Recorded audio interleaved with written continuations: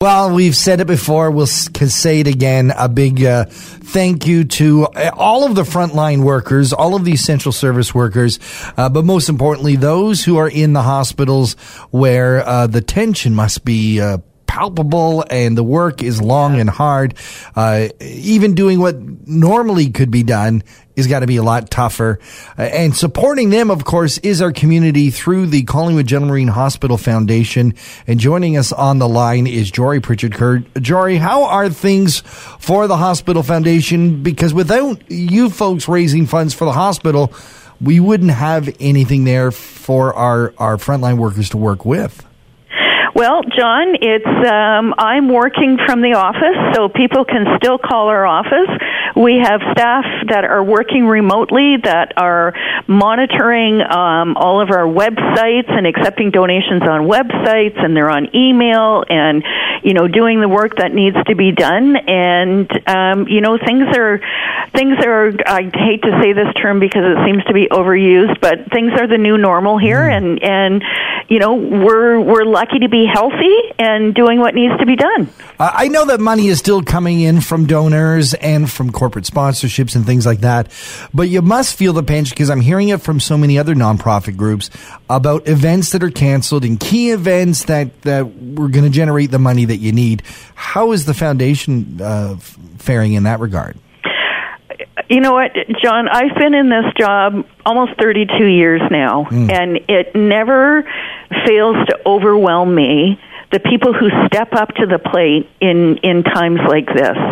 And even though we've had to cancel some of our events, the very best way to support a charity is through an outright donation, right? Because then we don't have to pay the costs of, the dinner and the venue and things like that.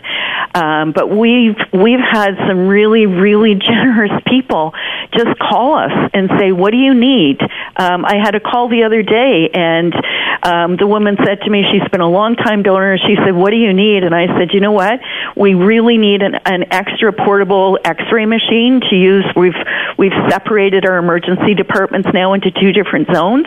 And she said, "How much is it?" And I said, "It's $139,000. And she said, "Fine, I'm sending you a check." Wow. Oh, my goodness. That is unbelievable. Amazing. I mean, this community is definitely super generous, and it is great to see so many people step up and who don't need recognition, who just are doing it out of the goodness of their heart. But it must also come the opposite way, where individuals are doing it out of the goodness of their heart, but they're not necessarily donating the right things.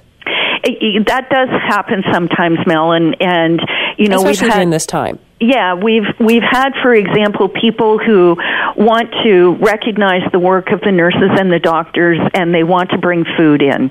And unfortunately, we cannot accept donations of food here.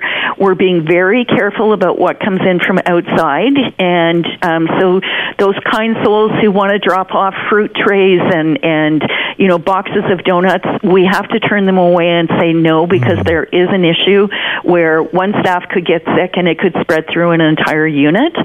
So, things like that. Hand sanitizer, we have lots of hand sanitizer right now. We don't need any more hand sanitizer.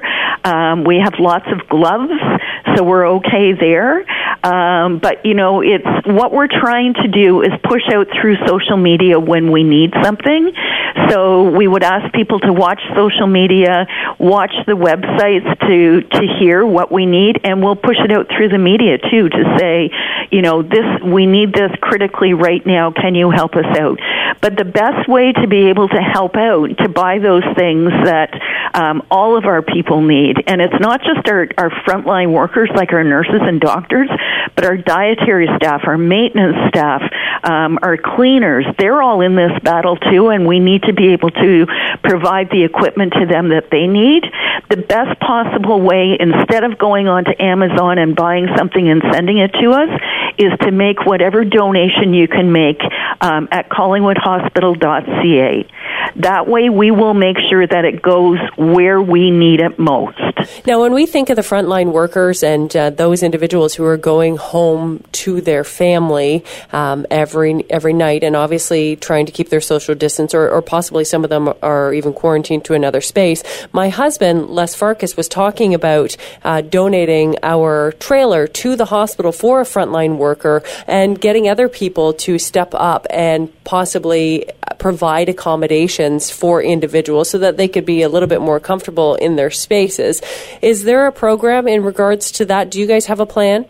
We do have a plan. We spend hours and hours and hours and hours every day just planning for contingency, and I'm really happy to say that Blue Mountain is there for us. If we get into that situation, if we overwhelm the offer from Blue Mountain, we will be calling out to the community and asking people, do you have a trailer? Do you have a rental property that you're not using? So now is not the time to call us with those offers. Please just listen to, radio, social media, and when we're in a situation like that, we will let you know. Jory, I understand, along with folks like Blue Mountain, other local businesses have jumped on very early on in this to support you guys. John, I have to say there are businesses in this community that no matter what happens here, they're there for us. And one of those businesses is Sure-Time Construction. I think that, we have a tent out in front of the hospital now. It was originally an assessment center. That assessment center now has been set up at the family health team behind us, but we still have that tent set up in front of the hospital to screen emergency patients. The guys from Sure-Time Construction were on site when Happenings Party Rentals showed up here to put the tent up at a moment's notice. They looked at the tent and they said, you know what, this isn't good enough. They built rooms inside that tent for us. Wow. And Simcoe Masonry and Building Center stepped up and helped them. They said, I don't know if that tent's going to survive. If the helicopter lands here, let us, go around and reinforce the tent. I got to give a big shout out to Ryan Lewis at Lewis Motors. I called Ryan asking if they had certain things, and he and his family went to their suppliers. They ordered what we needed and then dropped it off to us. Wow. So, there are too many companies to name, John, and we want them to know that every single donation is appreciated from companies, from individuals, from, who's ever doing this. But these people were there for us before anybody even realized what was going on. And so we just really, really, really want to thank them.